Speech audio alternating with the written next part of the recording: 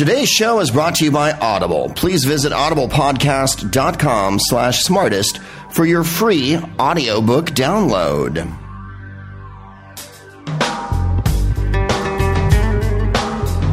Ladies and gentlemen, Greg Proops. Hello, everybody. Smartest man in the world, Proofcast, once again takes to the ether. From the salubrious confines of the rich maroon interior of the Bar Lubitsch here in West Hollywood, where we once again enjoy the palpitating pace that dictates this festive neighborhood and its particular predilections. Across the street from the Pleasure Chest here, where it is indicated on the Pleasure Chest wall that they would like you to get your heart on, because it is February. And as you know, we had Anal August, and we had Cocktober, and we also had January, I believe, and now February, and next month, Slarch.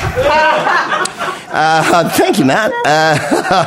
So it's always exciting to work across the street from a novelty sex toy store. I would have it no other way. I don't see how I can, really. So it's exciting to be back here at the Lubitsch. I can't remember where I've been, but when I do, fuck, I'm going to have some stories about that shit. I was in San Francisco last week for the San Francisco Sketch Fest, which, as you know, is a very lengthy festival. Now, when I first started in the 40s, we had just showed Japan what peace was going to be like. The Sketch Fest was only a couple of days then, and it was just some errant, street theater type stuff in the great tradition of San Francisco, street polemic. Dialectic acted out with giant broad characters and enormous heads and unforgivable agendas and haircuts. And then, of course, it morphed quickly into the international conglomerate that it is today. The Sketchfest is actually still running, I think, as of this week. When did you get back, Matt? 2 days ago? Sunday. Matt was up there with another podcast because... Matt goes out with other guys. Whatever. Here's my story that's sad but true. About a producer I once knew. He took my podcast and ran around with Jimmy Pardo up in Frissy Town. Yeah, he was up there with a Pardo show, was it? Yeah. And yet you weren't at Doug's show. I did Doug Benson's show, Doug Loves Movies, when I was in San Francisco, and I didn't see you anywhere there. And yet, ostensibly, you're a member of that. Yeah, I was in Indiana. Oh, you're in Indiana. Oh, I see. Why? Oh, you're doing Jimmy Pardo's show in Indiana. So you're really up his butt right now. This is pretty weird. I travel all over the country, the world, the Caribbean, England, and what. You've never, ever said, I'll fucking go with you. Jimmy Pardo goes to Indiana. You're like, when do I get to go to Merrillville? This is going to be awesome. Maybe we can have a pork chop sandwich in Terre Haute before we go to the Carbohydrate Festival or whatever. I get where I stand. It's not an ego thing with me. I just want perspective. It's not delusional if it's true. Hey, Matt, what? And part two of the equation, evs. Indiana. If you'd said I was having a madcap escapade in Acapulco, yeah, right. The Duchess was in town again, and I can't resist her fucking powders and bromides. I would have gone, well, to be sure, jump on that donkey and let's go. On the wings of a macaw. But no, I was in Indiana doing Pardo's show. Well, that must have been a kick in the old keister.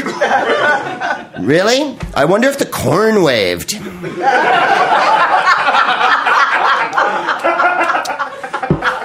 I'm funnier when I'm pissier. It's true.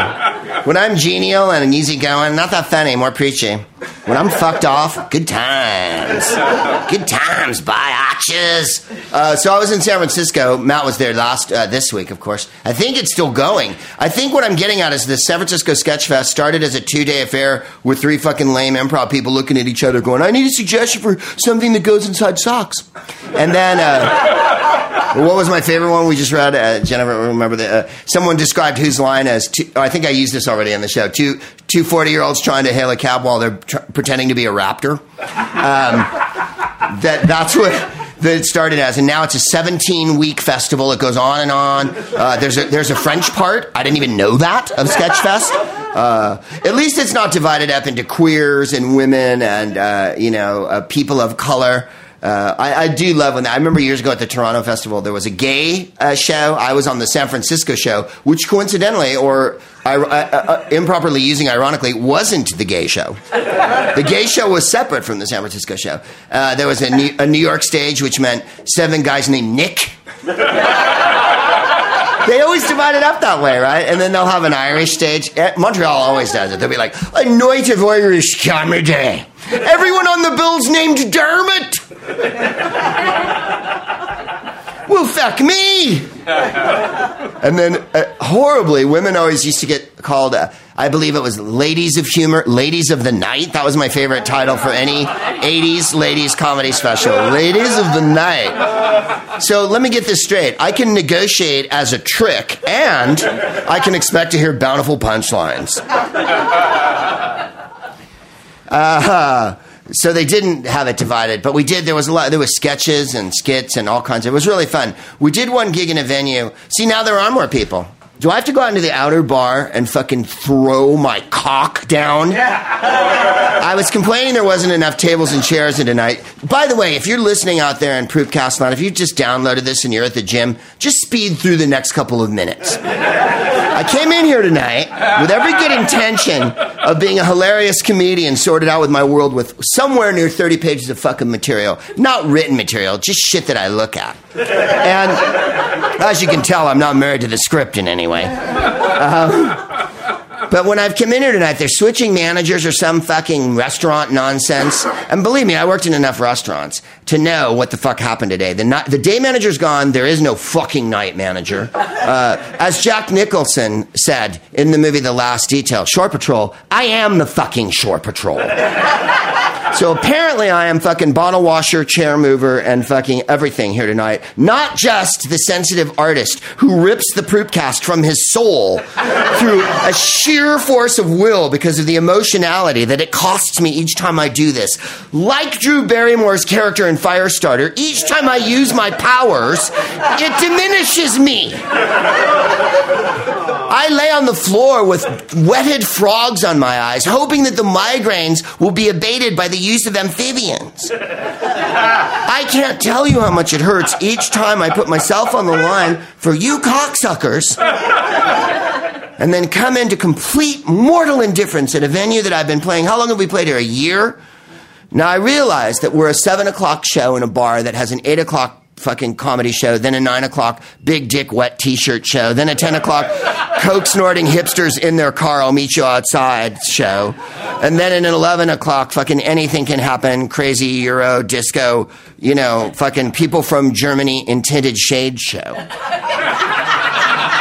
I realize we're but the beginning of an evening for the benefit of Mr. fucking Kite or whatever, and that the Hendersons will all be here, late of Pablo Fanky's Square, and all that shit.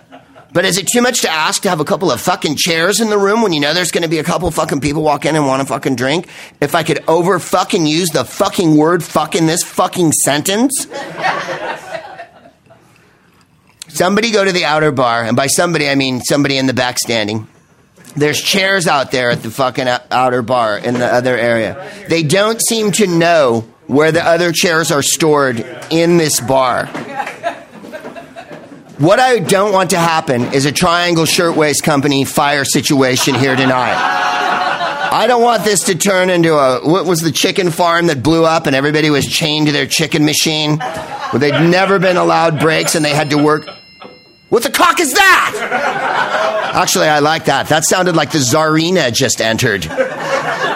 And one of the jewels she keeps in her lower regions had clanged together with another one, like Benoit emeralds or something. That noise came clinging through. I'm happy again now. Not so happy that anyway, it looks like everybody's finally seated, thank fuck. Let's get to all the business first. We have so many I'm going to have a new, a sexy new website called gregproops.com. How exciting. And, but through there, you'll be able to go to everything, proopcast.com. And it's, obviously heavily Smartest Man in the World podcast oriented, but all the gigs are on there, all the stand-up gigs, all the podcast gigs, all the gigs I do with my super friends from the show Whose Line Is It Anyway? Or as you know it, two 40-year-olds pretending to be Raptors hailing a taxi. And believe me, we do it live, and you ain't seen Raptor the way we do fucking Raptor. Thanks for your mild fucking applause on that one. But we're going around so if you go to gregproops.com, you can go on there. There's an Audible website there. We got some new ads too. You click on those, and it'll help keep the show going. The only justification I could possibly have for all the advertising is we don't charge. It's free to get in here, like you guys walked in free, and we don't charge to download it. So if you have a complaint, take it upstairs. And by upstairs, I mean up above where my man bag swings. In other words, let's do a meet and greet if you have a complaint. Meet this and greet these, okay? That's where you can complain too, all right? Visit my ornaments during the everlasting Christmas sale. Yeah, you get a free gift every time you download. So, yeah. So if you want to click on one of the ads to help keep fucking people in marijuana, then do that thing. Because that's what it takes. But you charge when you're on the road, Greg. Yeah, I'm at fucking comedy clubs when I'm on the road. Well, what's this fucking club? You heard what this was. Look at the lighting in here. This isn't a comedy club. It's awesome.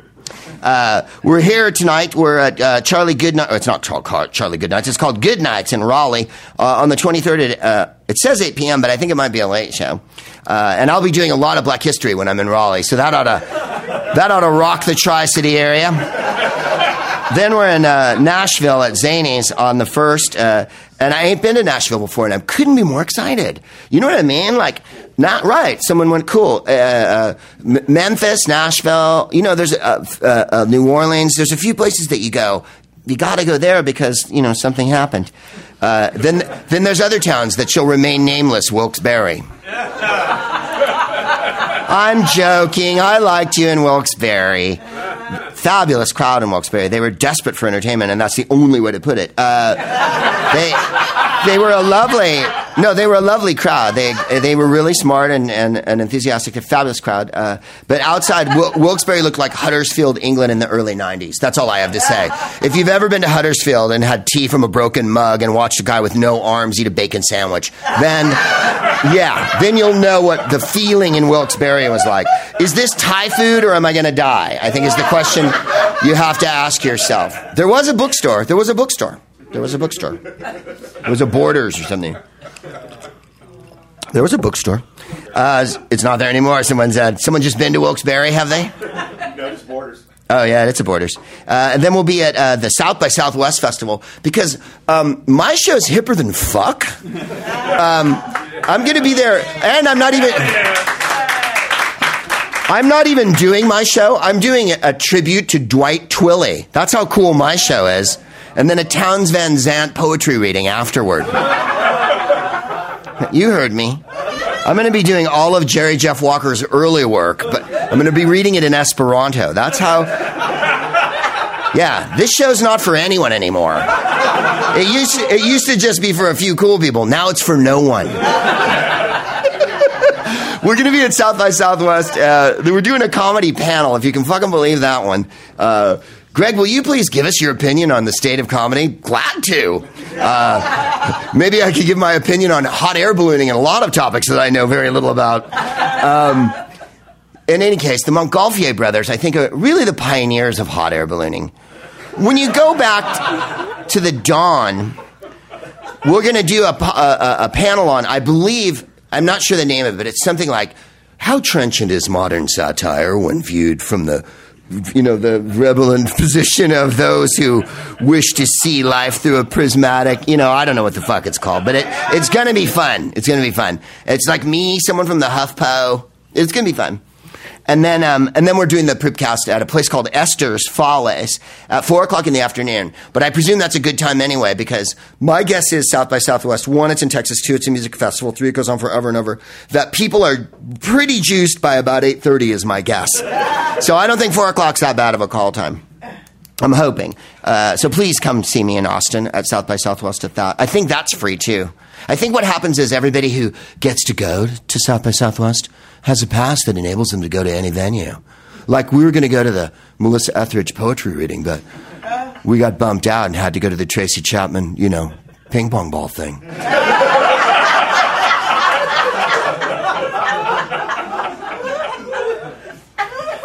I have just had so many people over the years go to me, hey, have you been to South by Southwest? I'm like, no, I haven't, but I'd like to go. And now I'm going to be there, so I have to blend in. I'm not going to Coachella because grown men my age wear cutoffs.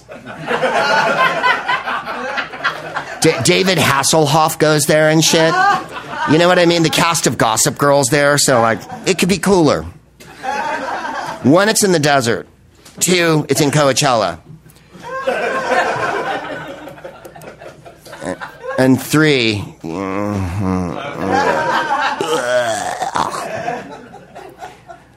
then we're in London on the 27th of March of Slarch at the Soho Theatre. I'll also be there doing stand-up all week long. Do you still do that, Greg? Yeah, that's pretty funny. I have jokes about China and the Occupy movement. I'm fucking down I'm down by law. I'm guessing when I get to London, there'll be some hilarious David Cameron references. And what's with these twiglets anyway? Thank you. 2 people know what twiglets are. That joke was designed to fail. Much like our government. Then the 29th of March, Glasgow, which is rough and fucking tough. And I want you guys to know something. You're a lovely crowd so far. I know I've browbeat you. I've browbeat the staff at the club for no good reason. I know I've been hissy and huffy, and I haven't told any jokes yet, or even got to anything of salience. And so you've been extremely patient in that regard. But having said that, you lick Glasgow's balls. That's the answer to that question. People in Glasgow would never stand with what you fucking pussies just stood for. If I laid into them like that, oh my God. You're mistaking us for a group of people. They would just fucking... If I said the Montgolfier brothers, you would hear from an earlier balloonist in a Scottish accent in that crowd.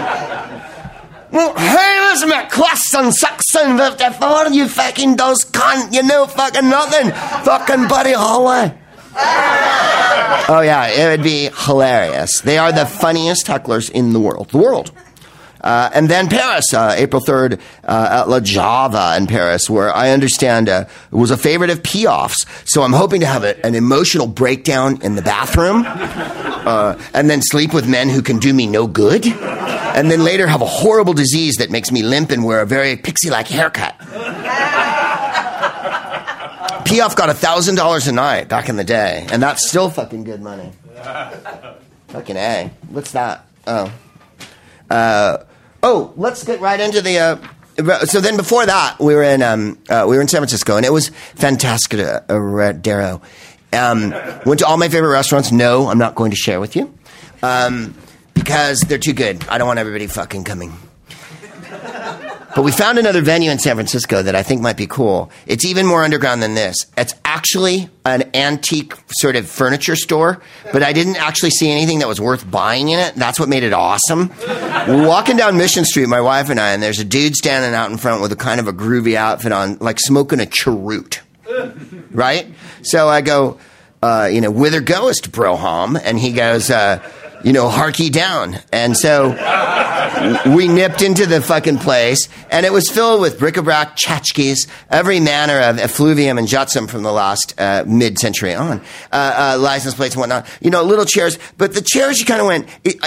Is that here, or are you selling it? You know what I mean? There was that sort of thing. And then cases full of shit that you went, are you really selling that? Or am I supposed to look at that? Or do we negotiate? And then buckets of records, right? Like 2 giant crates of records. And they were all carefully picked, too. There was like Harry Belafonte and this and that. And they were all in very good condition. But I thought, no one has records, right? Like I have records, but By that I mean no one has records. So you can't keep a store open selling fucking old records, let me put it that way, unless it's an old record store. Not ostensibly. Then in the middle of this store, in the back, a lending library. Yeah, you fucking heard me.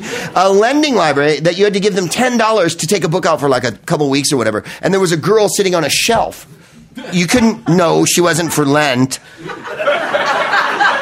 But there was a girl sitting on a shelf reading, talking to another guy, and I came in, and then I was like intimidated, and I fucked out, and she was like, no, you can come in. And I'm like, is this a bookstore? And she's like, no, it's a lending library. And I'm like, in the middle of a store that I can't figure out what they're selling? Yes. So we go downstairs. We're told to go downstairs. They're having a birthday party downstairs. Well, whose is it? I don't know. Well, why don't you guys go down and have a look?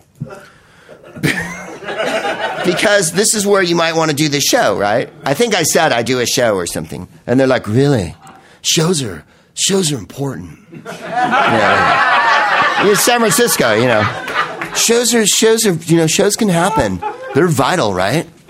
So, yes, they are. May we see where you put on the show? Well, we're having a private affair down there tonight. There's kind of a... all of a sudden, motorcycles go by in the rain with people with helmets on and lightning flashes and shit. What is this, some kind of hunting lodge for rich weirdos? I'm tired and I'm wet and I'm just plain scared, So, we go and you arrived on a rather special night. It's one of the master's affairs. We walks down, and two girls come running up and go, I love you. And I'm like, you don't know me. And then we started chatting, and there was a bar going on, and there had been music, and there had been posters and shit and whatnot. And then the guy whose birthday it is brought over to meet me. Oh, you got to meet fucking, Jerry or whatever his fucking name is.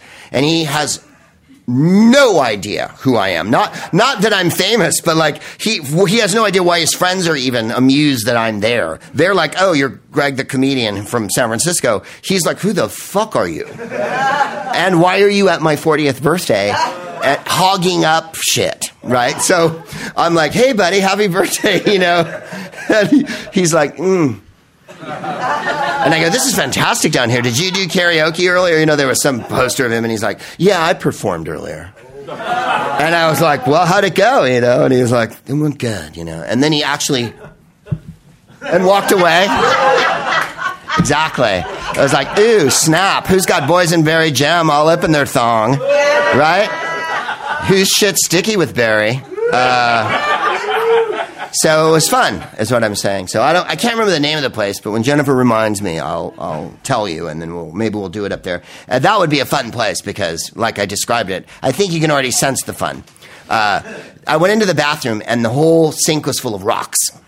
And so, exactly. It had an ancient cistern toilet with the hand, you know what I mean? And a sink full of rocks. And you went, I'm fucking starting to love this place a little bit. They're having events I don't understand. They sell shit I don't understand. There's a lending library that had maybe half as many books as you've got. You know what I mean? You know what I mean? It didn't have that many books. And some were arcane, some were good. They had the Communist Manifesto and whatnot, but they had I can't, like Angela Carter, John Fowles, Exactly. It was fun. So if we ever go back there, if we ever get out of here. So before that, we were in Bellevue, Washington, and I was there for the Blizzard weekend, and it was very fun. I really like Seattle. I've been back to Seattle last weekend, and it was a much nicer weekend, but they weren't ready for that fucking snow. And all I can think of every time I'm in the snow is what it would be like if it actually really snowed in Los Angeles. Not just for like an hour, and not just like it goes away in a day, but like a kind of Chicago, New York, like, oh, are you fucking joking me, Michigan kind of snow. Because I remember being in Calgary a couple years ago and flying out, or even worse, I think I was in Regina, which is, of course, as you know, North America's most humorously named city. And I'm going to Regina before we go to London, in fact. And of course, it was pouring snow. I don't know how you described it. It was falling snow. Does snow pour? Snow comes out like a giant shaker. And then when it really comes out, it's like horrible, like sleet. But when it's just streaming down, it was streaming snow. And as you know, each individual snowflake pretends to have its own identity. They're actually all the same. It's us that have different identities. Try not to identify the snowflake. Instead, try to realize that it is you yourself that must be the snowflake. That there is no snowflake. There is no snowflake. And the snow was streaming down. And I said to the driver nervously, his name wasn't nervously, I said nervously to the driver, quote, Jesus fuck. Holy shitting fucking lizards that fly backwards in the night. What the fuck? Are they going to be taken off? Because I'm having a complete, I'm giving birth to a litter of fucking, Amazonian reptiles back here. And he went, oh, yeah, sure. And of course we did. And then, but you go to other cities like even Chicago or New York. In New York, it's wind, really, isn't it? It's never really the snow. If it's windy in New York, I was stuck at LaGuardia once for like 7 hours. And really the charm of LaGuardia is more of a 1 hour affair. That was a long day. But great travel story, Greg. If LA had any amount of snow, first of all, it rained 2 drops yesterday. By the time this goes out, it'll have been a week and a half ago. But it rained 2 drops yesterday, and you guys all drove yesterday because you all live here in Los Angeles, so you know what people acted like. As if the Book of Revelations had just commenced, and that any pausing for caution of any kind because of the slickness of the ground turned you into basically a giant concrete block that was keeping the person behind you from getting where they needed to go. And they had to lay on the fucking horn and swerve around you on the right. Like skittering. No? Okay. So you guys had a smooth-ass fucking commute yesterday and everyone was cool. But apparently Greg Proops is an asshole magnet who... 1 drop of moisture sends every asshole spiraling toward him. If I do a show in Chicago or Calgary, wherever, and it's pouring snow and the streets are icy fucking, people come out in the numbers and drink all fucking night long. If 2 drops of rain fall in LA, people go, oh, I'm not going out tonight, man. It's just fucking shitty is all it is, and hilarious. I thought we might get into something funny like Syria. It's been a big week for Syria. And really the shit's hitting the fan. And the shit's already been hitting the fan for months and months and months, ever since last year, April. But it's hitting the fan because American news is finally starting to show it. When it gets to the KTLA, for those of you out in the world listening in Proopcast land, is the morning news here on Channel 5. And it's the show busiest, most awesome news in all of LA. Now that I know you're going to say good day LA, right? With Jillian, with that, because that one's just off the fucking deep. That one's off the deep end shallow. Like, there's no expressing the shallowness of good day LA. Good day LA is like going with the Kardashians to their colorist and then stopping for I don't know, a mochaccino on the way. But then you go to the Tea Leaf because our friend is Jewish. Instead of going to Starbucks, it's that shallow. It is really shallow. It's like going to Lululemon and trying on yoga pants, but not making a decision. It's that shallow. It's like standing in line at Sprinkles till the last minute and then going, I can't have any more carbs. My doctor said I have a gluten intolerance. It's that shallow. The KTLA news is like this shallow. It's like, is that George Clooney? Oh, no. When you're standing on Robertson, it's that shallow. But KTLA is pretty goddamn shallow. So when they start showing fucking... Channel 13 here, KCOP, a couple of years ago, also an enormously shallow Los Angeles station, used to have a slogan at night for their nighttime news. Get your news on. I've never forgotten how good that was.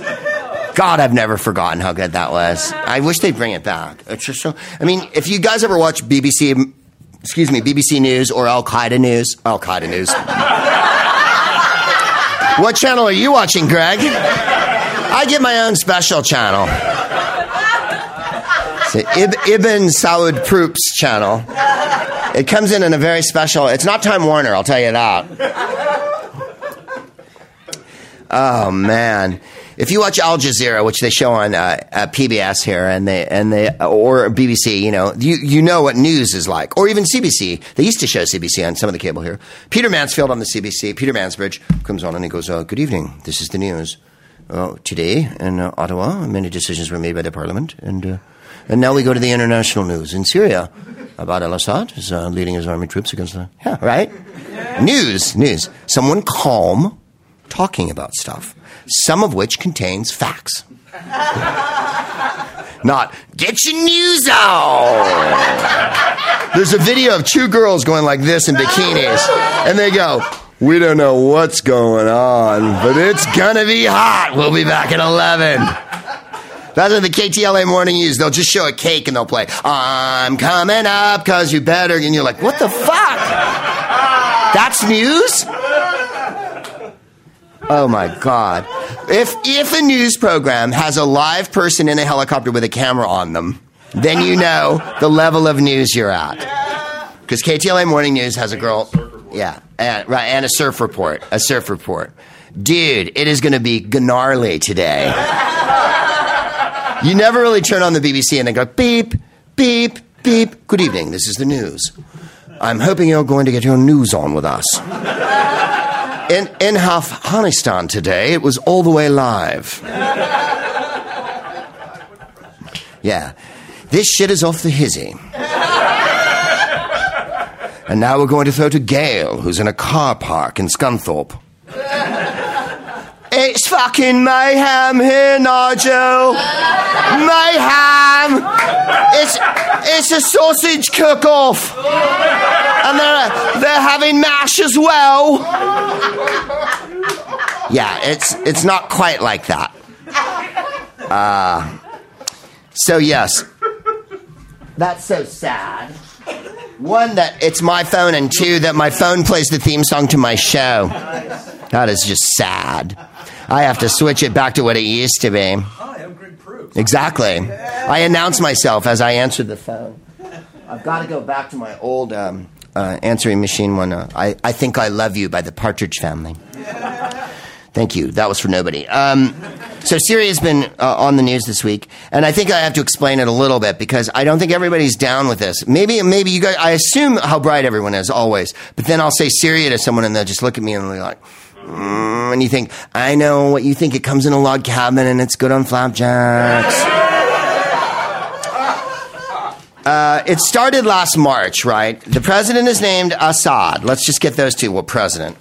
The dictator is named Assad. His father was also named Assad. He is a doctor he studied in Britain. He's a full-on doctor. From the beginning, he's blamed the unrest on foreign, sources and the agitators from the outside. The Arab League has denied him. Many countries that you wouldn't have thought have laid into him. In the last week, what's happened, and of course they've been shooting people and detaining people. We talked about this in goddamn July of last year, what the word detain means when we're talking about Syrian government. Detain means put you underground in a cell or bury you up to your neck or boil you or hang you upside down or disappear you.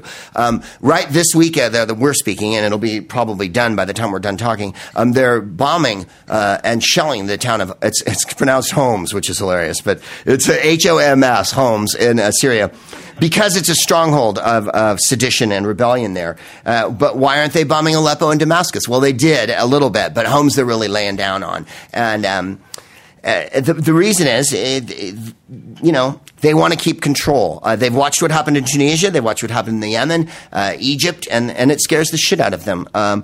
Whose side are they on? Difficult to say. Our side, too. You notice Obama finally said something about a week ago and went, Syria's bad because I deserve a second term.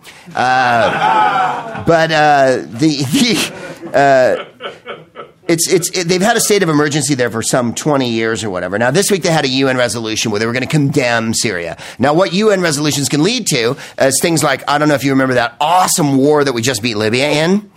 And now we're free from Libyan oppression. A lot of times when I'm driving around LA thinking about going to the In-N-Out Burger or whatever, I'll think, fuck, I'd go. But that goddamn Gaddafi has been such a cockblock to me and all the things I've wanted to do in my life. When are they going to fucking go after them? Well, they did and they got him. So hooray for us. Which means they could do the same kind of thing in Syria. Except, one, they fucking won't. And two, they're not going to. So, but why aren't they going to? Because they don't want to fight the fucking Syrian army in the streets. or the Ruskies, right? And that's exactly what I'm getting to. The UN resolution was vetoed by the Chinese and the Russians because, as you know, Russia and China, Russia is a democracy because you've been following the voting there. So you can see that it's an old-fashioned democracy. And China, I don't know what China is. China's just great fun. It's important as we vault forward into the 20th century that one country maintain its staunch 12th century stance. And China is that country, so we can look to them if you ever want to see people beheaded or clitorectomies or dolphins floating belly up through a fucking pool of poison while children march in unison. You can look to China and go, it's all happening there. That is some good bok choy cloud hanging over Beijing. In any case, China and Russia said no, and so and God said what, and we said you can do what you want, China, but here's what I wanted to actually get to here. They're on the verge of a civil war. They're saying a government in exile was formed, the Syrian National Council. I have no idea where they're residing. I presume in one of the other Arab states that's more friendly to the revolution. The conflict is complicated by Syria's ethnic division. The Assads, the ruling family, much of the nation's elite, especially the military, belong to the Alawite sect, a small minority in a mostly Sunni country. Well, I'm confused. So if I'm confused and I'm the smartest man in the world, you're laying in a pile of dust behind me trying to decide what the fuck's happening. I'm joking, of course, but I thought I'd break it down a little bit because no one ever fucking does on the news. We hear the words Alawite and Druze and Sunni and Shia, and no one ever tells you what the fuck is fucking, why? Sunni and Shia Islam are the two major denominations of Islam. The demographic breakdown between the two denominations is difficult to assess and varies by source, sure. But a good approximation is 80 to 90% of the world's Muslims are Sunni. Now do you follow? But what happened in Iraq, right? Most Shias, Sunnis are a majority in most Muslim communities. Southeast Asia, China, South Asia, Africa. Yes, you're saying Southeast Asia and China? Yeah, there's zillions of Muslims in China, in all the mountain areas. Also, South Asia, heavily Muslim. And, of course, all of Indonesia, which has gajillions of people. Africa has many Muslim areas. The Sudan, of course, famous amongst them. I think you'll find the entire north of Africa. And most of the Arab world. Shia make up the majority of the population in Iran, Iraq, Azerbaijan, and Bahrain. Well, Azerbaijan and Bahrain are dinkier. Bahrain's very dinky indeed, although they claim to have the tree of fucking knowledge there that Eve saw, which I love. I've been to Bahrain, and good, no pay, good exposure.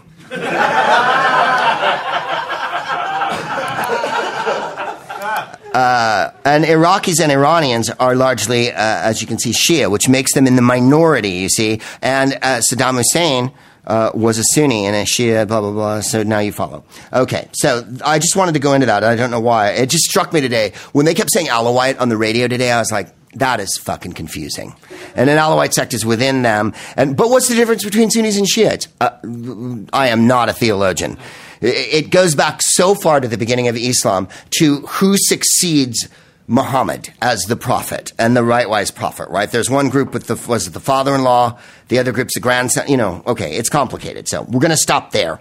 What I wanted to get at was somewhere around the UN stopped tallying deaths in Syria after they passed 5,400 in January, saying they were too difficult to confirm accurately. Well, we're letting this go on and on and on, even though we're America and stuff. And if you ever wondered if the UN is a useful tool, it's a tool. It's not being that useful right now because the Security Council is all the big boys, right? It's still, and Russia. It's still the big boys, and that's who votes down on all this shit. Let's get to the happy news. Anyway, say a prayer for the people of Homs. And, we have a lot to worry about, but the Arab Spring is something that's not going to go away, and this is the next giant fucking domino in this enormous chain. I never thought Egypt would happen as quickly as it did, and Syria is taking a long time. But you can see the fucking writing on the wall, as Daniel once said when he was in a fucking cave in Syria. Or was he in Iraq? Wherever he was, it was close enough for fucking Bible stories and politics. In any case, the appeals court in San Francisco struck down Proposition 8 here in California this week, which was a very exciting moment. A 2-1 decision. It's a 3-judge panel. They couldn't deprive gay couples of their rights to marry. Proposition's only purpose was, quote, to lessen the status and human dignity of gays and lesbians in California. Proponents of the measure approved by 52% of the voters in 2008 after the Supreme Court legalized gay marriage, said they will continue their court battle to reinstate the law and hope to win in the U.S. Supreme Court. Well, California Supreme Court said gays could get married. Then, as you recall, what happened here in California was out-of-state... I sound like Assad right now. People who came from out of this state to agitate. A lot of different people gave money to defeat... To get Proposition 8 passed. And 52% of the votes is not, as you would, I think you might call that a simple majority, if you were a person who followed any kind of civics. Just above a simple majority. So the will of the people, I wouldn't exactly call it. In any case, Brian Raum, an attorney for proponents and service and senior counsel at the legal group Alliance Defense Fund, their anti-gay marriage, said, "We are not surprised that this Hollywood-orchestrated attack on marriage tried in San Francisco turned out this way." Talk about shoehorning your fucking talking points into a sentence where they have no... I mean, honestly, Hollywood-orchestrated attack, it was a case brought in front of the appeals court. I don't remember Andy Dick fucking speaking in front of the... Yeah. Really? Hollywood can't orchestrate Hollywood right now. It's all disappearing. People don't even know what show business is anymore. Much less orchestrated an attack on heterosexuality. And then, of course, tried in San Francisco.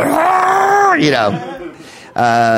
Turned out this way, he says, but we are confident that the expressed will of the American people in favor of marriage will be upheld at the Supreme Court. Well, it wasn't the American people. It was a 52% of the people that voted in a 2008 election in California. So I don't know how that got extrapolated to the will of the American people, of which there are 300 and some million who did not fucking vote on this at all. So that's awesomely a lawyer. And this is my favorite part of reporting.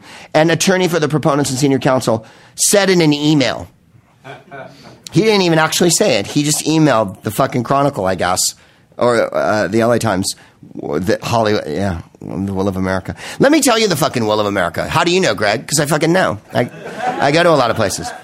Most people, and by most I mean 60 to 70% of everyone, are for women's rights, are for gay marriage, don't give a fuck about anything unless they're left alone. A very well-organized small percentage of everyone want to fucking piss on everything else. And if anyone's having fun anywhere or doing something they want to do, they want to make sure that comes to a screeching fucking halt. Most people don't want there to be a war all the time. They really don't. I mean, if you go around and talk to people at your work and shit and go, hey, do you wish there was a war all the time? They go, no.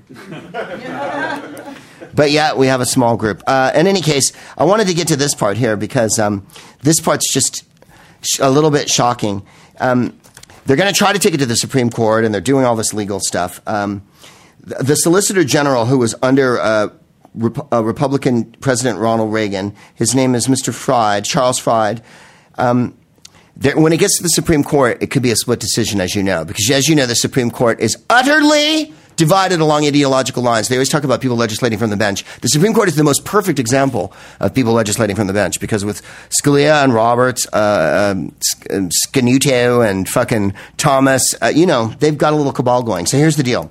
The result is that opponents of gay marriage could keep the issue alive forever.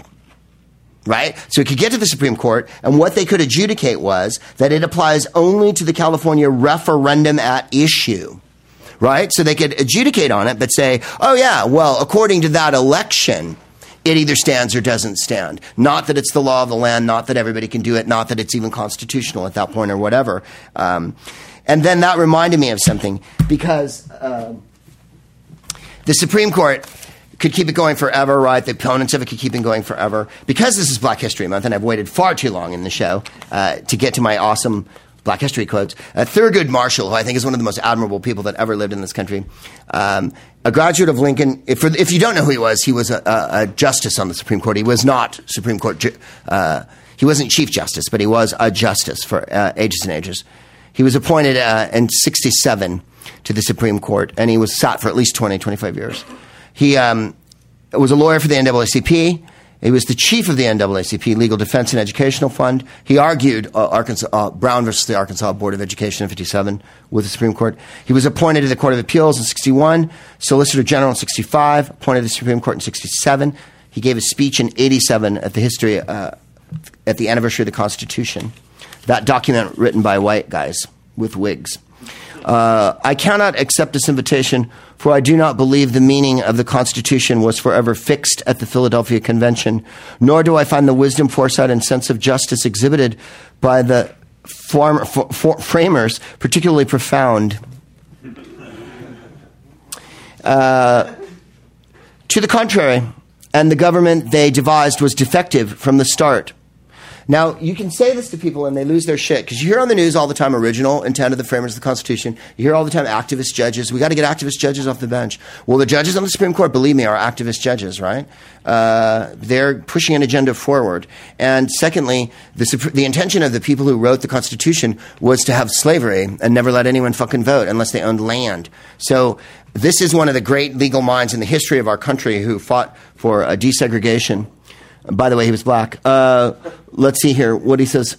Not particularly profound and defective from the start.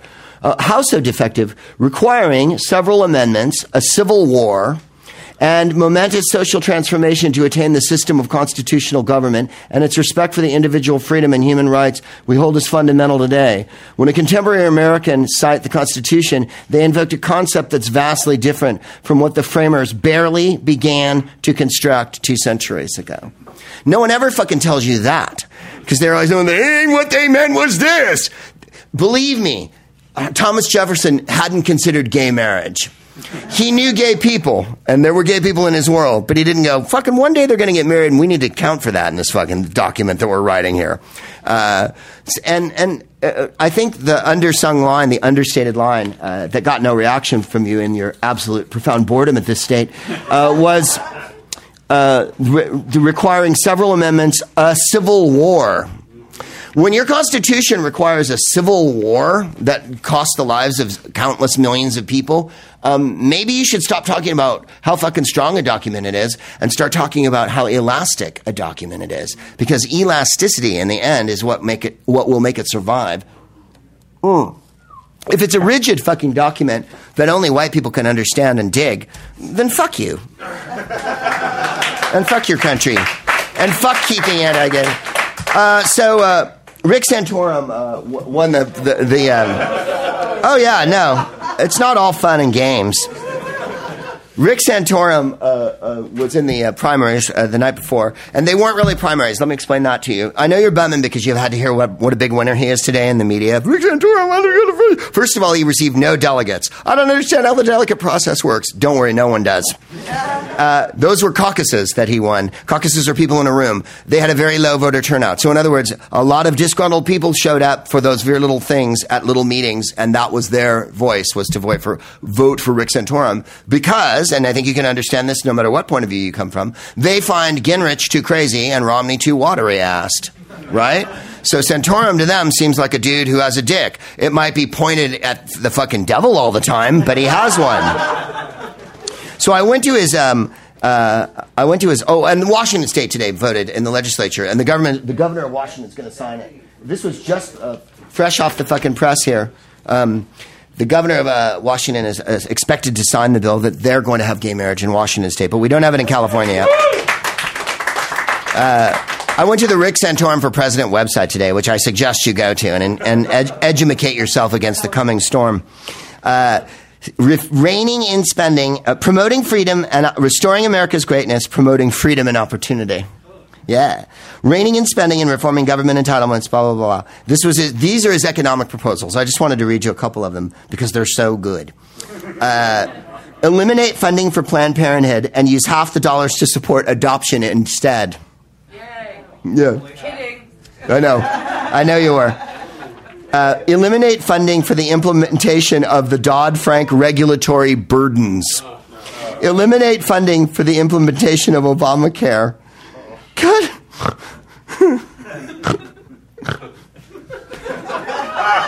Eliminate. This is how he's going to balance the budget, you guys. There's also a balanced budget amendment here. By the way, I read through his entire spending platform. Nothing is said about making any of the giant corporations that get insane tax breaks. Nothing is said about reducing. He wants to freeze defense spending, which right on. But how about rolling back defense spending? How about let's not have defense spending? Let's be defenseless. Well, the world's dangerous. Kind of.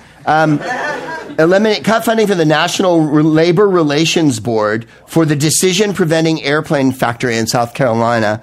He's specific. Eliminate funding for United Nations agencies which oppose American interests and promote abortion, and cut the U.S. contribution to the UN in half. His platform's awesome. I've only picked some choice ones out. There's many other. Phase out Fannie Mae and Freddie Mac within 5 years. Oh, yeah. Good times. I love making a statement by voting for him in this and then keeping his campaign alive, because I think, as we have stated before on the Proopcast here, it will be a cold motherfucking day in San Diego when Rick Santorum is sworn in as president of the United States. Go on. Yeah, exactly. But they want all this to be, the media wants us to go, he won 3 elections! You mean 15 people in a room in Colorado that hate the black guy got together and over coffee decided to vote for the freak-out dude so they'd send a message to Romney to push him to the right? Oh, why didn't you say that?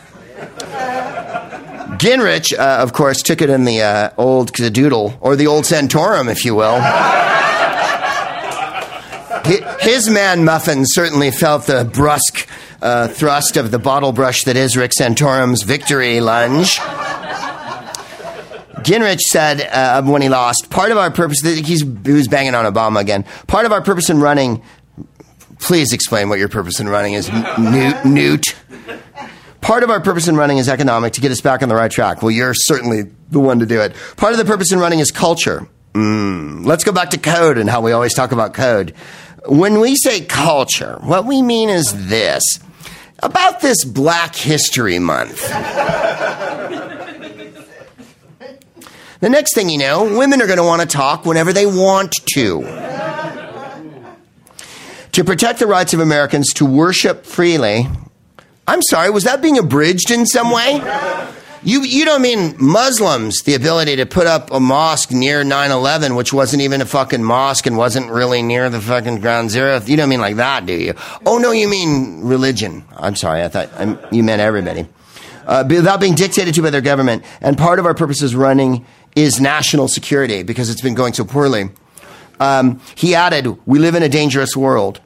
So, because we live in a dangerous world and we have kill squads and we went to Somalia and got rid of, debriefed those fucking people who were clearly spies.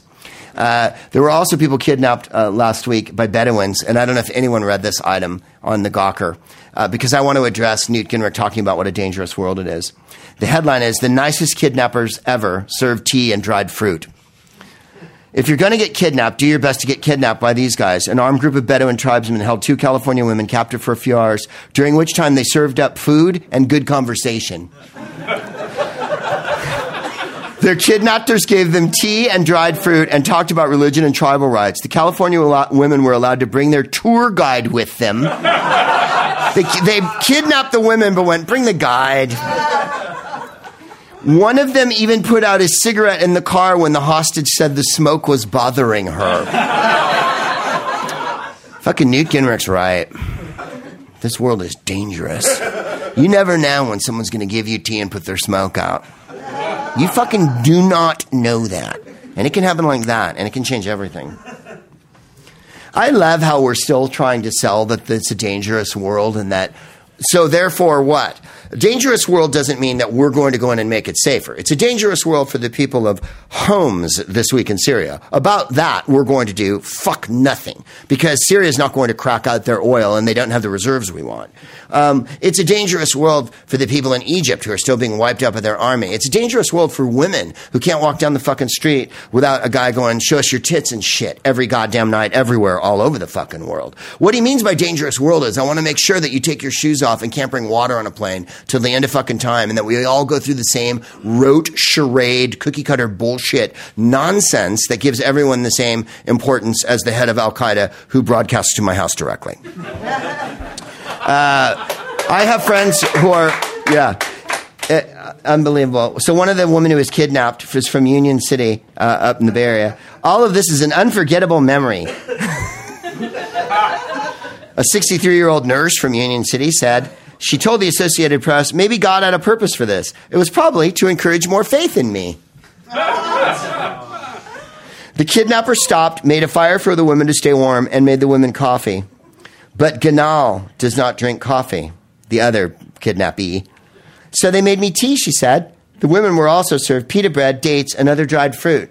Fuck, you could get laid on a night like that. Do you mind putting that out? For you? Okay. Nurses are so understanding and caring. Oh, you don't drink coffee? I have mint tea. Here we call it the whiskey of the desert. Because like your eyes, it's intoxicating. Here, have a date.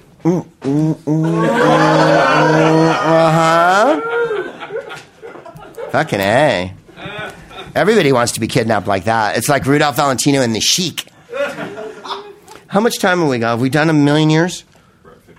Oh, are we? Kittens, McTavish. All right, a couple of Black History moments here. Because it is Black History Month. As you know, on this show, it's always Black History Month.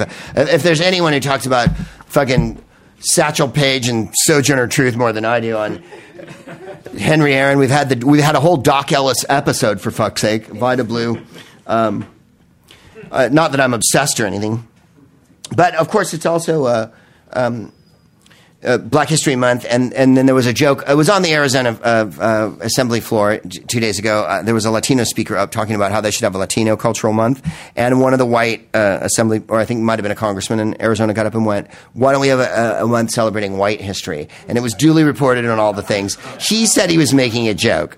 But the point is that white people never understand is that every month is White History Month. And that every day is Male History Day, okay? Just so you understand that where I'm coming from. When you read a history book, it is, of course, a book, and it is, of course, got paper and shit like that. Now, after that, let's talk about who wrote it. Was it a man? Oh, mostly.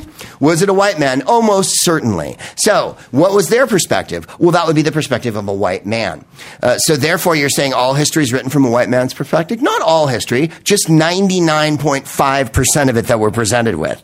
You know, when you talk about like the privilege of being a man, men don't even know they're privileged. That's how privileged they are. And white people have no idea how privileged they are. That's how privileged they are. But some white people are poor. I'm not talking about them. I'm talking to you. When people are separating their plastic bags from their paper bags, that's not a poor people concern. Let me just put it that way. When you're mad at someone because they wore a fur and that was mean to a fox, only someone with money and privilege can hold that position in their mind. I'm not saying that everyone should be cruel to animals or anything like that. I'm saying anyone can be kind. But I'm saying that if you're poor and you make a lot of money and you want to buy a fur coat, why should I have to listen to a douchebag white middle-class asshole like you tell me that's a fucked up thing to do? But I never thought of it that way. No, you fucking didn't. Because you're white and privileged and shit. But aren't you? To be sure. That's why we're talking about this. I am one of the white and privileged along with you. And I am a man with an enormous fucking position.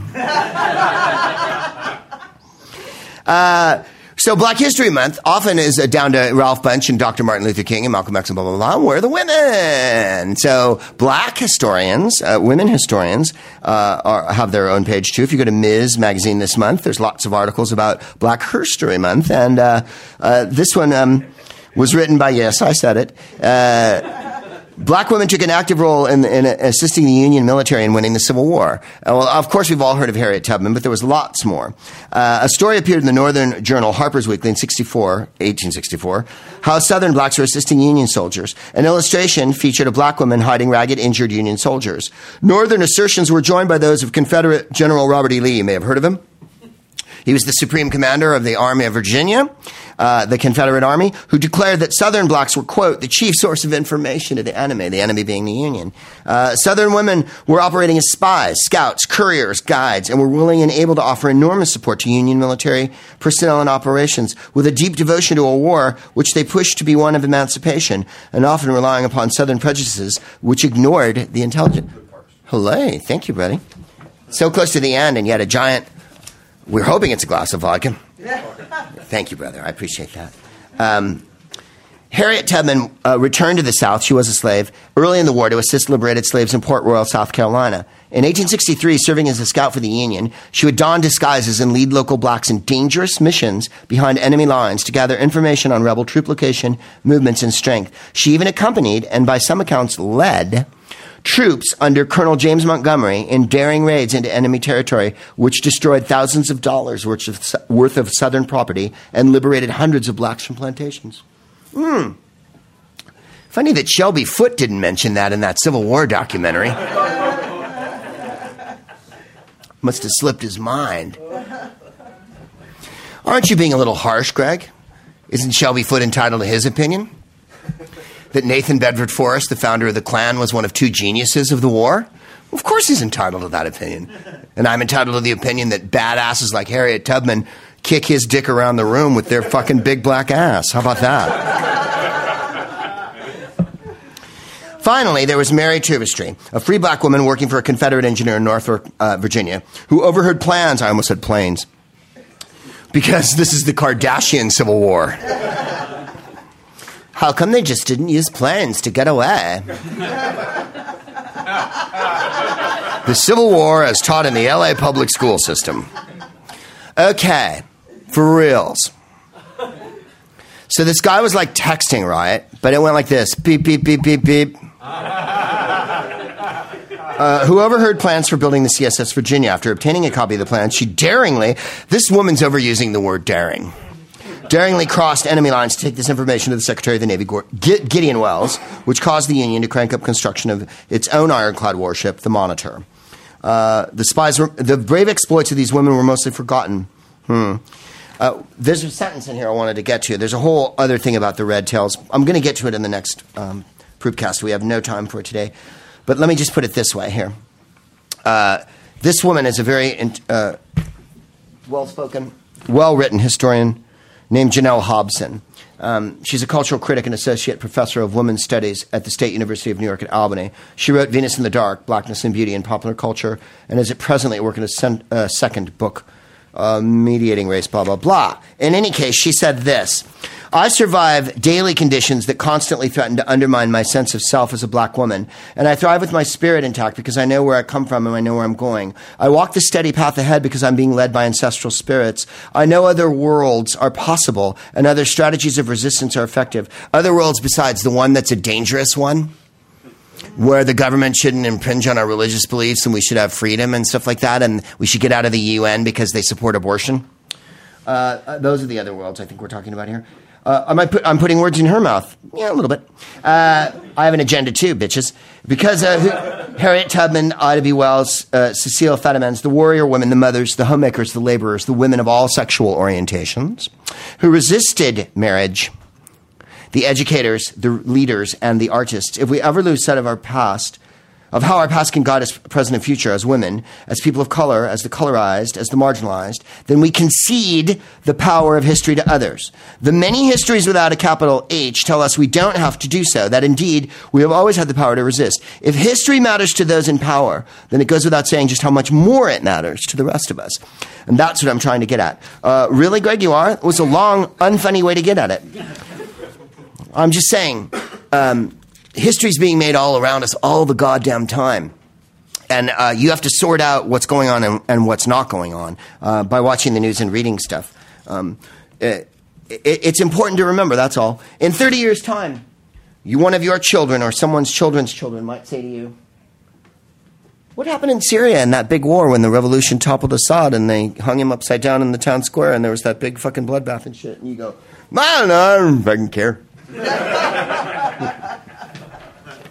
Maybe you'll have something intelligent to say at that point. The Super Bowl happened this week, and as far as irrelevant events, it was one of the great ones. First of all, congratulations to, I guess. No, I'm just being a dick. New York beat my San Francisco 49ers, so at least I guess it was an NFC team. For me, it was a great day, and here's why. Tom Brady was unhappy. Gisele Bündchen threw a fucking bitch fit. So the rapper MIA flipped off the camera. So how was it bad in any way, what happened on the day? Madonna tried to do a cartwheel, almost flipped over completely. I don't know if anyone saw that part. Although I will say this, she put on a better show. I don't know if you remember the Britney Spears fucking Aerosmith show of years back, or the Paul McCartney one of a few years ago, or even the Black Eyed Peas one of a couple, was that last year?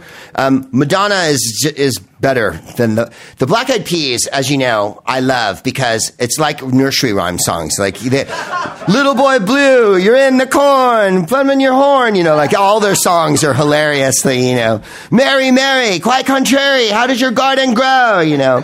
And then somehow they're down and shit.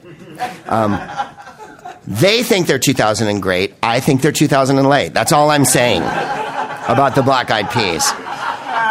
They have that weird, untrammeled energy of a 7th grade dance class that's giving a recital that hasn't really been choreographed properly and is just flinging themselves all over the fucking place, combined with unbelievably banal lyrics that a 5-year-old would hum to themselves and then fucking throw away and go, no, I gotta write a paper for K2 this afternoon. And they steal, whatever. I know they're great. Everybody loves them. But Madonna was better than that, although some of the lyrics... She cracked out she did Respect Yourself with Is a Goodie, but then she did Music, which has always been one that has the most specious music. Remember that one? Makes the bourgeoisie and the rebel. Makes the bourgeoisie and the rebel. I don't mean to disagree with you, Madonna. It doesn't actually make the bourgeoisie and the rebel. I'm not certain where you're going with that one. And then what was it? Makes the people... come together. That one I just always... Hey, Mr. DJ. She did an interview after that album came out where she said, I'm proud of my lyrics. And I was like, you shouldn't say that then. If I wrote Music makes the bourgeoisie and the rebel, I wouldn't be that proud. Yeah. So, anyway, MIA during the middle of it. You know what? I don't know if anybody watched fucking Super Bowl or even the halftime show. I watched the halftime show. I had to watch it twice to catch her flip the bird. I mean, I thought it was going to be like the Janet Jackson one. As everybody recalls, her bizarre, pansexual, cocoa-colored fucking nippy sent this country into a tailspin. And a million people who were apparently watching the game, the Super Bowl, with a Bible and their cock spread out across it in their computer. And at the moment of Janet Jackson's bizarre, pansexual, fucking pop star nipple, they slammed the Bible on their cock and then sent off 1,000 jillion emails to the network. And remember, America was torn asunder because the moral fiber of this country is so fucking paper thin that the sight of one pansexual pop star's, cocoa-colored nipple will send this country into an absolute fucking abyss, right?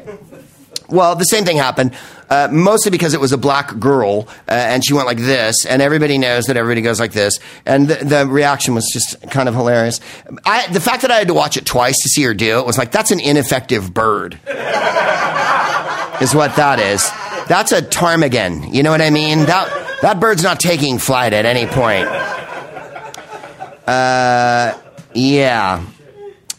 Here it is. An American television network, and I love British reporting, this is from the BBC. An American television network, as if British readers are going to become absolutely perplexed if they said fucking NBC. They're going to go, what is it? What's he on about? Which network? It's an acronym, I don't understand it. Music. Hey, Mr. DJ, shove it in your thing. I want to dance like a baby.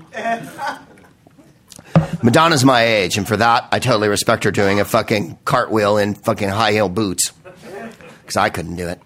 Has apologized after pop star MIA extended her middle finger during Sunday night Super Bowl. Sunday night. A public intellectual. Oh, yeah. Okay. Never mind. I made no sense of that. Here, this is the point of the article. What does the gesture mean, and when did it become offensive? Ancient Greek philosophers, Latin poets hoping to sell copies of their work, soldiers, athletes, pop stars, da-da-da-da-da. Desmond Morris, who wrote The Naked Ape once upon a time in the day, anthropologist Desmond Morris, it's one of the most ancient insult gestures known. The middle finger is the penis, and the curled fingers on either side of the testicles. By doing it, you're offering someone a phallic gesture. It is saying, this is a phallus. I think that's a ginger scientific way of putting it. If it means the penis, and it does, then it's like, take a bite out of this. As Prince once said, take a bite of my purple rock till we stop. British singer MIA extended her finger during a performance of Madonna's Give Me All Your Lovin', L-U-V-I-N apostrophe. Not to be confused with ZZ Top's Give Me All Your Lovin', which I believe was G-I-M-M-E, all your L-O-V-I-N apostrophe. All your hugs and kisses, too. I think it was ZZ Top who once said, you've got to whip it up. Come on like a ton of love. Give me all your lovin'. That was during the video period when every girl in every ZZ Top video walked like this. No matter where they were going, they walked like that. And then when they crossed their legs, don't just happen to. I prefer the 70s ZZ Top, where you couldn't understand them, yeah.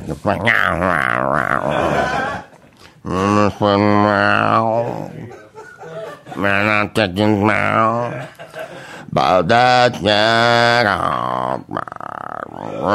You know the one I'm talking about. Had them know.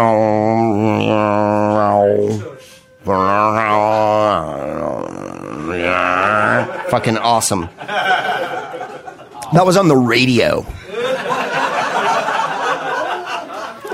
You know what it did? You know what that song did? It made the bourgeoisie and the rebel. The NFL and NBC Television, which broadcast the game and the halftime show, apologized. Brian McCarthy, a spokesman for the NFL. By the way, the NFL is known for so many things. Rapist players, unbelievable steroid use that's never been fucking talked about. Baseball had its ass kicked. Track and field had its ass kicked by fucking steroids. The NFL, you tell me those 300 fucking pound dudes who have acne. Oh, come on, whatevs. And a horrible lack of parity. Really? New York and Boston again in the fucking Super Bowl? Barf. Begin barfing now. End barfing never. When the Tampa Bay Buccaneers win the fucking Super Bowl, then when the Kansas City Chiefs are in it again, then I'll believe. Which broadcast the game, the obscene gestures, the performance was completely inappropriate. Unlike the mad amount of titties you get in every NFL game. Those are always appropriate. And when they have giant flyovers of military planes, that's always appropriate at a sporting event. The gesture is widely known to Americans as flipping the bird. It's funny. I'm going to read it as Jeremy Irons to make this part better. The gesture is widely known to Americans as flipping the bird or just giving someone the finger. The Romans had their own name for it. Digitus imputicus. The shameless, indecent, or offensive finger.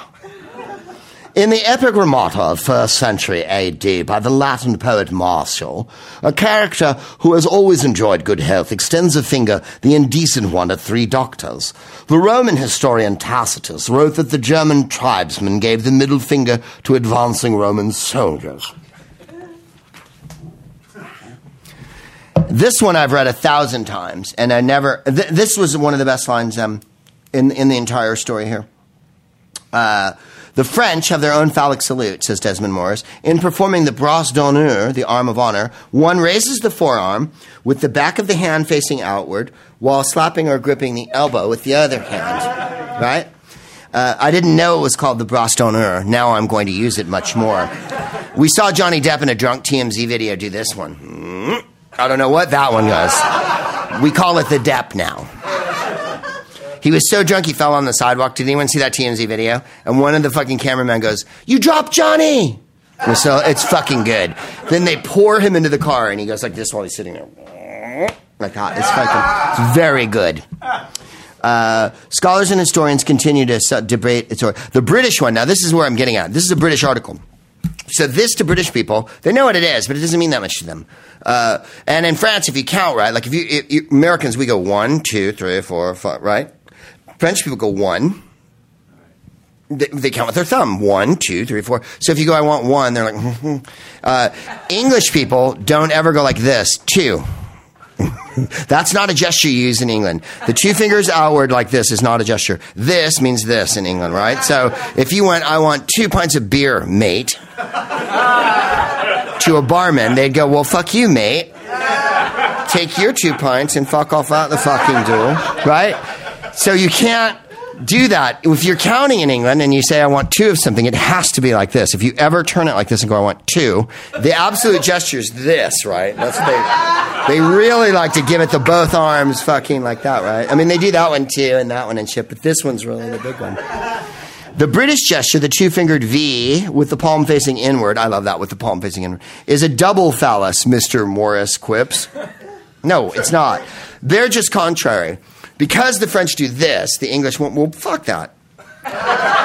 There's no other reason. Because everyone else does this. And then there's this bullshit explanation that they've been using for years. First displayed at the Battle of Agincourt in 1415. Now, how would you okay, fine. There, again, history. There, English soldiers, led by a black woman in a daring raid,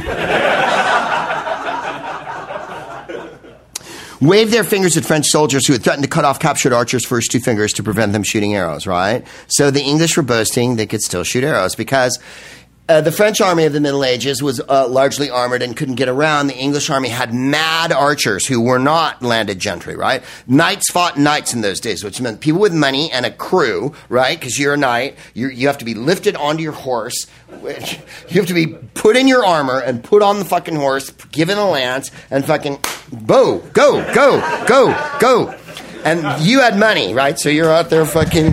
And then behind you is your page and your valet and your banneret and all your other fucking people who put the horse together and the armor and shit and are like, oh, I hope he fucking makes it. Turned into a Ricky Gervais sketch there.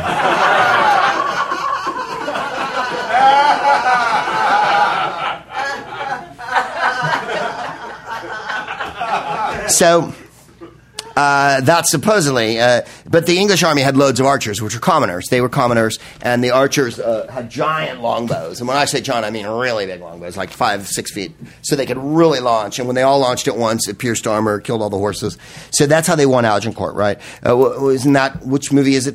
Which Shakespeare? Now I'm beginning a complete retard. 5? Henry? Henry V. We few.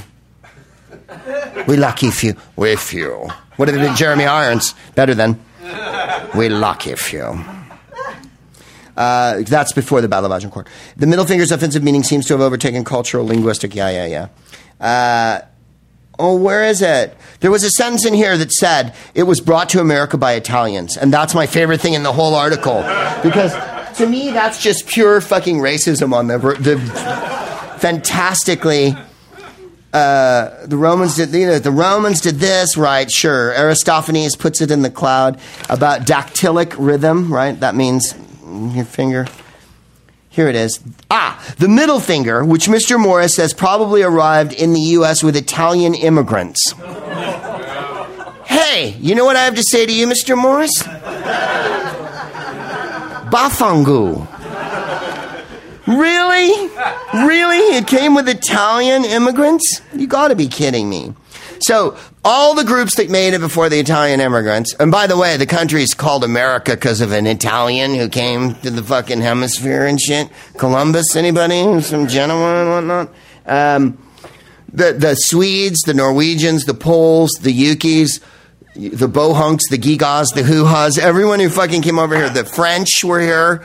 The English never went like this, that we had to wait for, hey. Really? A guy wearing a derby hat and a high fucking collar.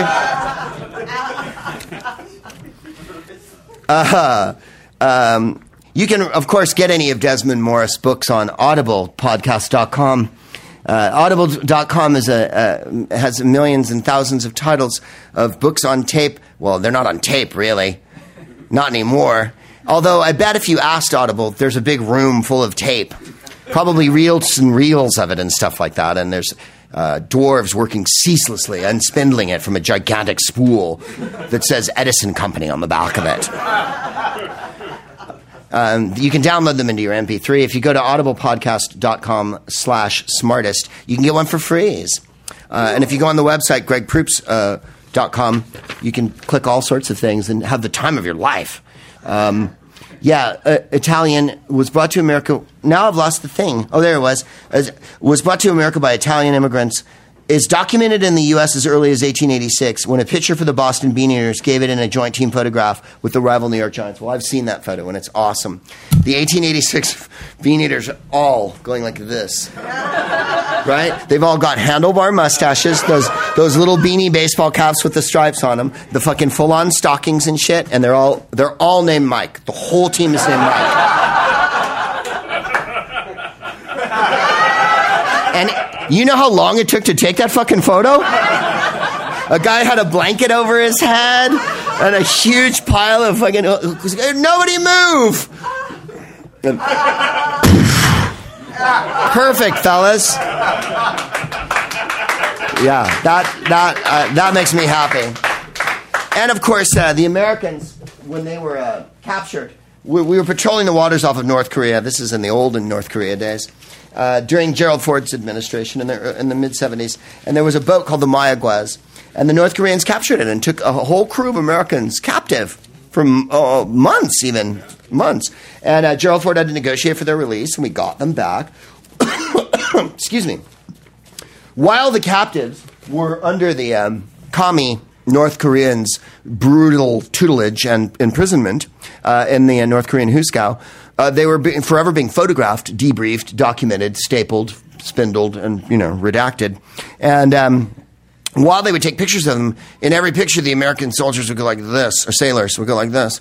And the first Korean went, "What are you doing?" And he went, "It's a good luck symbol." So every picture of the American POWs from the entire Mayaguez incident is them flipping off the fucking camera.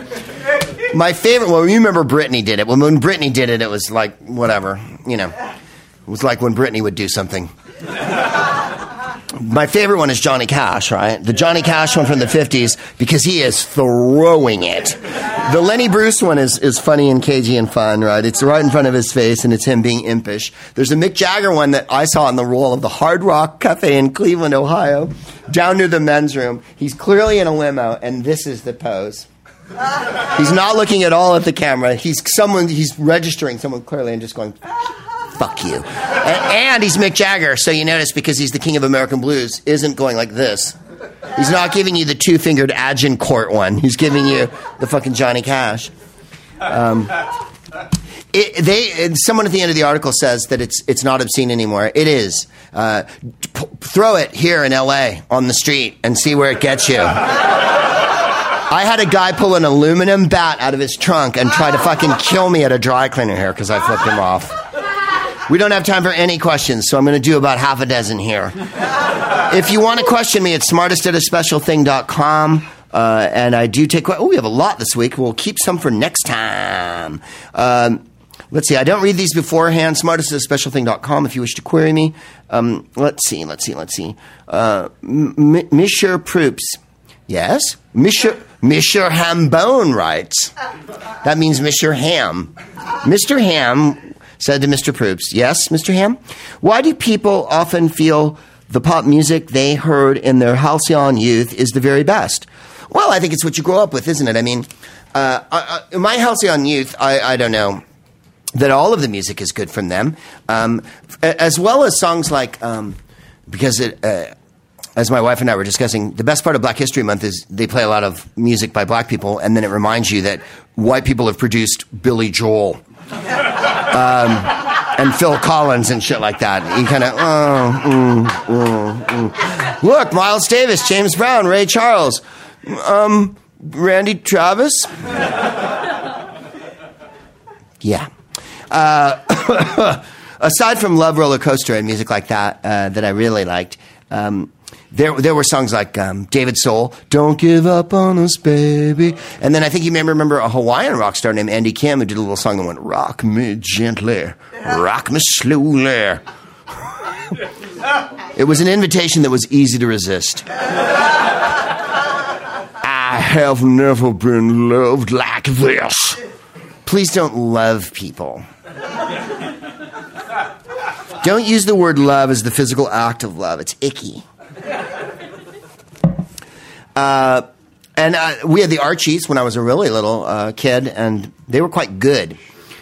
Yeah, sugar, sugar. I think it's because you're little and you have no taste. I mean, like, or the taste that you develop when you're little is the taste that sticks with you forever. Like, for instance, my favorite TV shows really are still horribly. I mean, I have different ones that I like. Obviously, I like, Dexter, Nurse Jackie, things that have played in the recent memory of man.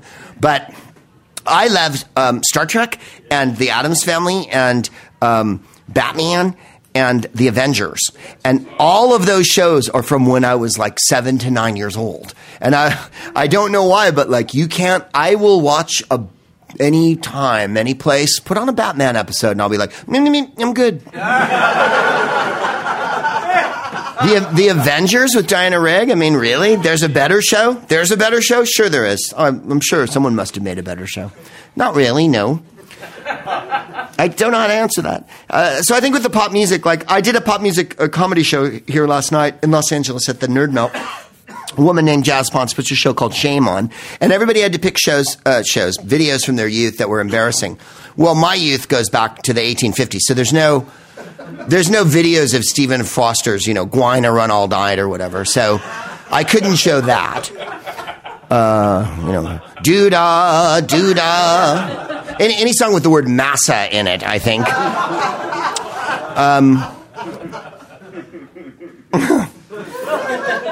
So my youth was unfairly... The 1886 Boston Bean Eaters had some great hits. She's only a bird in a gilded cage, a beautiful sight to see. The songs when I was little. Ta-ra-ra, boom-de-ay, ta-ra-ra, boom-de-ay. Oh, my God, we'd do the teddy bear and the bunny hug and whatnot. Then came the First Great War. They didn't have any videos of those songs. So I picked Be Near Me by ABC. Because the video is so hilariously outlandish. She's wearing like a giant collar. They're a clown band at that point. They're not even the band. There's a bald Asian guy with giant glasses, and there's like clearly a gay guy with a tan haircut. And then there's a girl wearing a vintage dress, and then Martin. And it's all over the fucking yard. And I love that song. Love that song beyond all fucking measure. So I played that one. And no one could make fun of it because they had to stand in breathless wonder at how fucking great that song was. And it goes like this. The message is perfectly simple. Yeah, it was the 80s. It's really good. All my dreams came true last night. See, everybody knows it. See? That's how good it is. In tears, be near me. And then at the end, be near!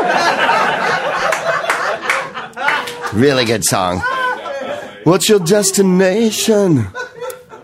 Nobody? Okay. Ecstasy. Next to me. Fucking good song. But the other comics picked one picked Everything I Would Do Anything for Love, the Meatloaf one where he's like a sewer dog or whatever. Beauty and the Beast, kind of sewer dog looking dude, and then a girl comes and then he turns into a meatloaf at the end, which is utterly disappointing because he morphs from being a sewer dog with a weird planed Buffy monster forehead to being meatloaf, and you're like, that's not like a huge Kmart fucking blue light special here at the end. We didn't actually hit the heights with that one. And Michael Bay directed it, which made it good. So there's a helicopter for no reason. And then there was what's that one? Kittens. It was they showed some. No, it was an English guy showed Matt Kirshen, the English comic, showed Billy Joel's Uptown Girl. Oh, yeah, and again, people were stunned. No one even knew how to begin to make fun of it because first of all, Billy Joel going like this and.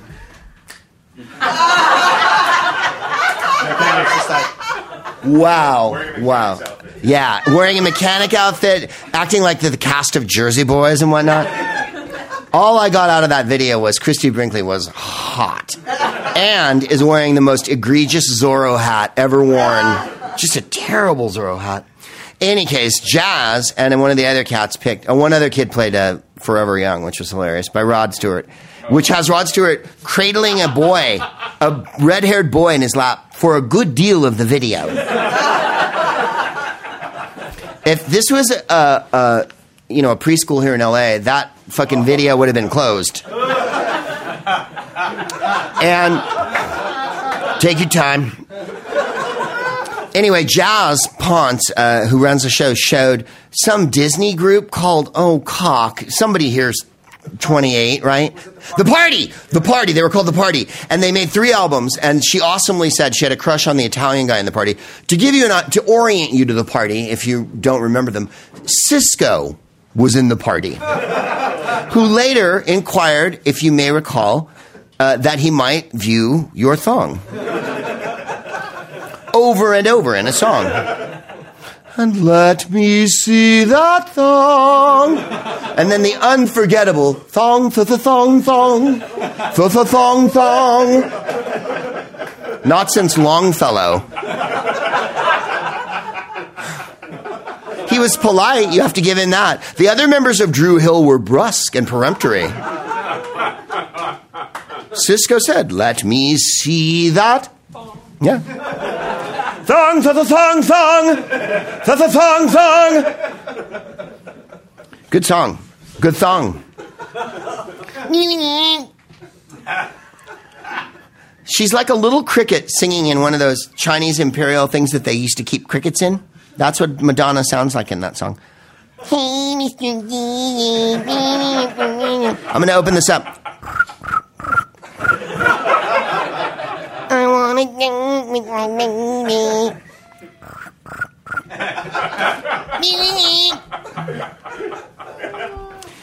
I think that's why. Anyway, she played The Party, and their last album, The Party, did 3 albums apparently. Unbeknownst to me, because I believe I was in my 30s at the time. They were a TV show on Disney, and they were Disney, I guess, Musketeers or some fucking thing, and Cisco was in them for no reason. They had an Asian girl. There was a person from every race and nationality. They stopped just short of having an Eskimo in the group. And, no one had a narwhal tusk with them, but they were close. And the Italian guy rapped, and Cisco jumped up and down and whatnot. And the Asian girl wore chains at one part, and I thought, this is pretty good for a kid's video. When I was little, I don't remember Veronica from the Archies wearing fucking chains and laying on the ground that much. But if she did, the song Sugar Sugar would have had incredible import. No one even remembers what I'm talking about. In any case, the last Party album was called The Party's Over, according to Jazz, and the first 3 tracks didn't even have vocals. They were just laid down so you could fucking sing and remember the party. So she showed the Party video, and I had to stop her at one point, and I said, may I ask a question at long fucking last? Have you no decency, sir? I said, are you aware that this is a Senate subcommittee? No. What I asked was this. Do you know the man who stands before you? He is truth. No, it was another question. The question I asked was, I'm trying to run through a lot of famous questions, but apparently you're not familiar with them. So we're going to go to the unfamous question that I asked her, which was, how fucking old were you? Just hoping against hope she wasn't going to say like 16. Because who would watch The Party, right? And she went, I was in grade school. And I was like, oh. So that's my answer to your question, Monsieur Hambone. Why do people often feel the pop music they heard in their halcyon youth, although difficult to describe all youths as halcyon? Some people thought The Party fucking threw down. I grooved on the Banana Splits when I was little. And I've sung the song The Banana Splits on this show before many times. And, of course, the song Doin' the Banana Splits, which was written by Barry White since it's Black History Month. And I think since the show's limping along to its inevitable conclusion here, it might be a perfect juncture to inject Doing the Banana Splits into this proceedings, because I feel that Doing the Banana Splits is better than anything The Party had to offer, although I enjoyed the song Free by The Party. And here, what'd you say? They dress better. The Party, the Banana Splits. First of all, the Banana Splits had a small, shaggy elephant in their group. Now, an Asian girl in chains, that's a winner. But a small, shaggy elephant driving a tiny dune buggy. I think you can see why my youth is more halcyon than yours. And their song went like this. Doing it, doing it, doing it. Doing the banana split, y'all. Which is a fucking good song. I think that's why, Monsieur Hambone. Okay. Thank you for that question. One last question, and then we're going to fuck off into the night. Marty asks, yes, Marty? What do you want to do tonight, Marty? No, that was Patty Chayefsky who asked that. El Jefe, he says. Oh, well, yes. Yes, my tiny Spanish seedling. He called me the chief. Marty, yes, Marty. On February 8th, surely it's February 8th. If I could see through these glasses, I could tell you what time it was. It is it February 8th? Yeah. Yes. Oh, well, happy birthday. On February 8th, I turned 40 years old. What is the best part of getting older? Sagacity.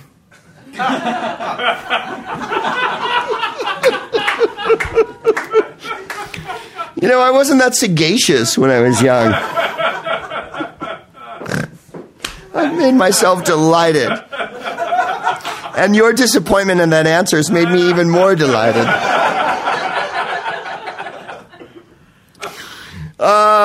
There's a lot of downsides. Like you go as you get to a certain age, you go, fuck my knee. Or strangely, my shoulder, and then it went away. That happens more and more. Also, you find that you have to personally trim a lot of areas, a lot more than you used to, Marty. When you're in your early 20s, I remember I would wash my hair with ivory soap and never groom at all. And I had to carry an enormous stick covered with shit to beat the pussy away. So I don't think it really matters. But as I've gotten older, I think the good things are, you know how to order a bottle of wine. That's not as embarrassing as it used to be. You give less of a fuck about people's opinions. I think that's a good thing. The things you like, you actually know that you like. They're not just things you think you should fucking like. Like, if you were in your 20s in the 90s or your teens, you might have, someone might have played you Radiohead and you had to go, fucking, that was good.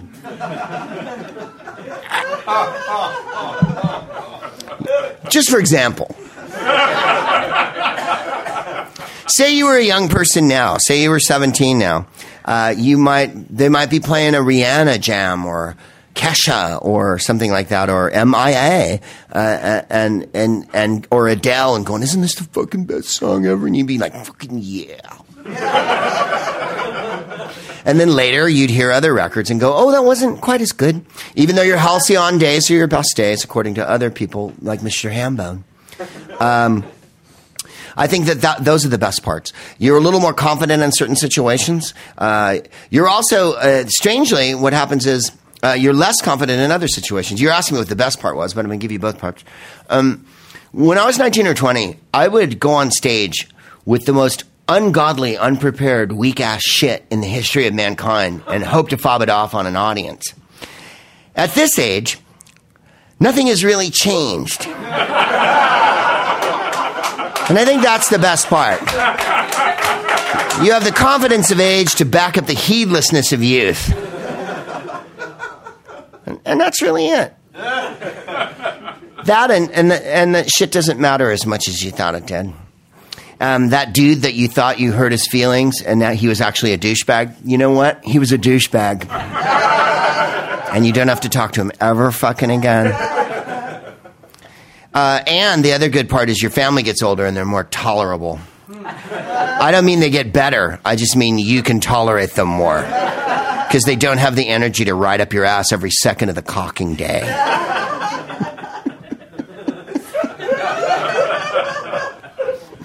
That one made me laugh. And the other best thing about getting older is you realize as you get older that the bourgeoisie and the rebel... Music really is them. You know what? I don't have an ending. I don't fucking care anymore.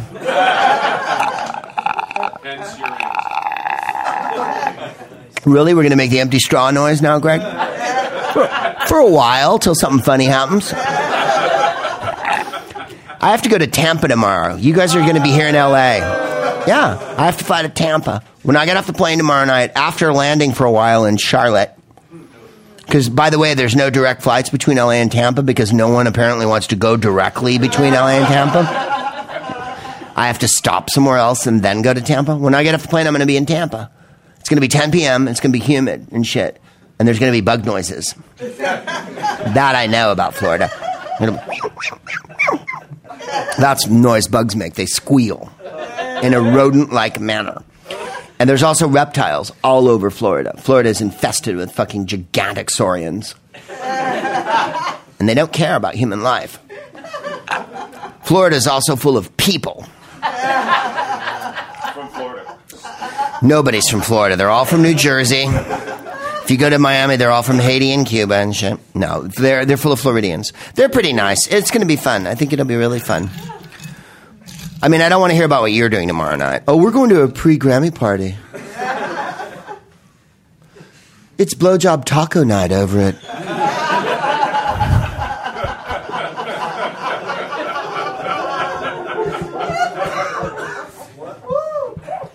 I said it's blowjob taco night because I want to get my heart on before Slarch gets started.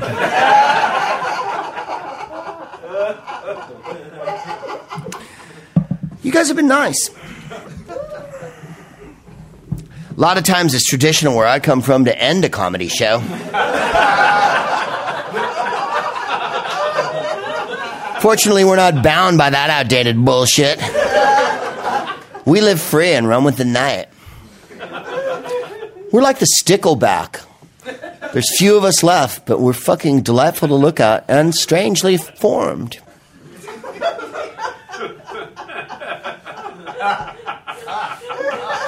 Have I mentioned how sagacious I am in my old age? I wonder if you could have learned this, Greg, during your many years as a comedian. What's that, audience? Brevity? My understanding is it's the soul of wit. Well, then what would loquaciousness be? The last redoubt of the garrulous?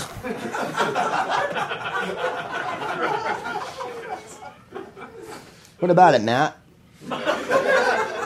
How did Jimmy Pardo end in Indiana? I know how R. Dean Taylor ended. Because Indiana wanted him, but he can't go back there. Thank you. One fucking person remembers that song. Thank you. But I can't go back, Lord, I can't. And then, of course, the Jackson 5 were going back to Indiana. I'm coming. I'm home, yeah. It was a quick trip. I think there's another comedy show in here. And my understanding is it might be occurring while this one's going on. We won't be back in L.A. for a while, will we? When's our next time in L.A.? Next month, I think. March?